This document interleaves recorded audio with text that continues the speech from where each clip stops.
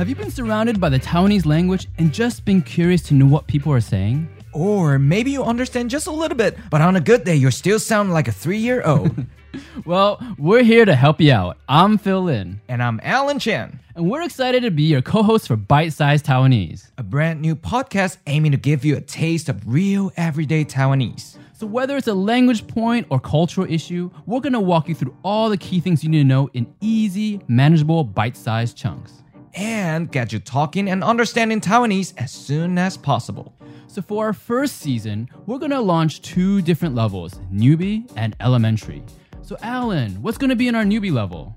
Well, Phil, the newbie level is for those of you who are, of course, totally new to this language. So maybe you're coming for a short trip. Or maybe you're already here in Taiwan for study or work and you just want to understand the local culture a bit more.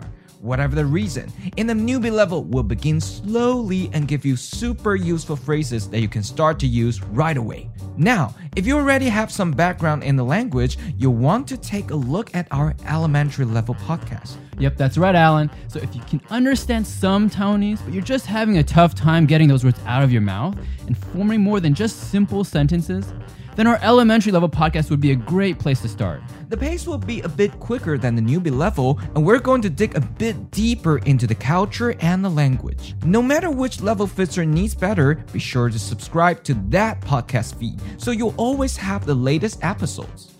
Of course, you're always welcome to listen to both levels because who knows? You might just learn something new culturally or language-wise that you didn't already know. But wait, Phil, don't forget to tell them there's more. That's right, Alan.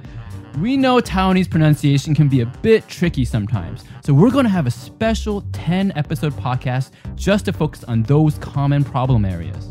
So whether you're starting from zero or wanted to brush up and level up what you already have, come check out Bite-Sized Taiwanese. You can visit our website, bitesizedtaiwanese.com, to find all the links to our podcast.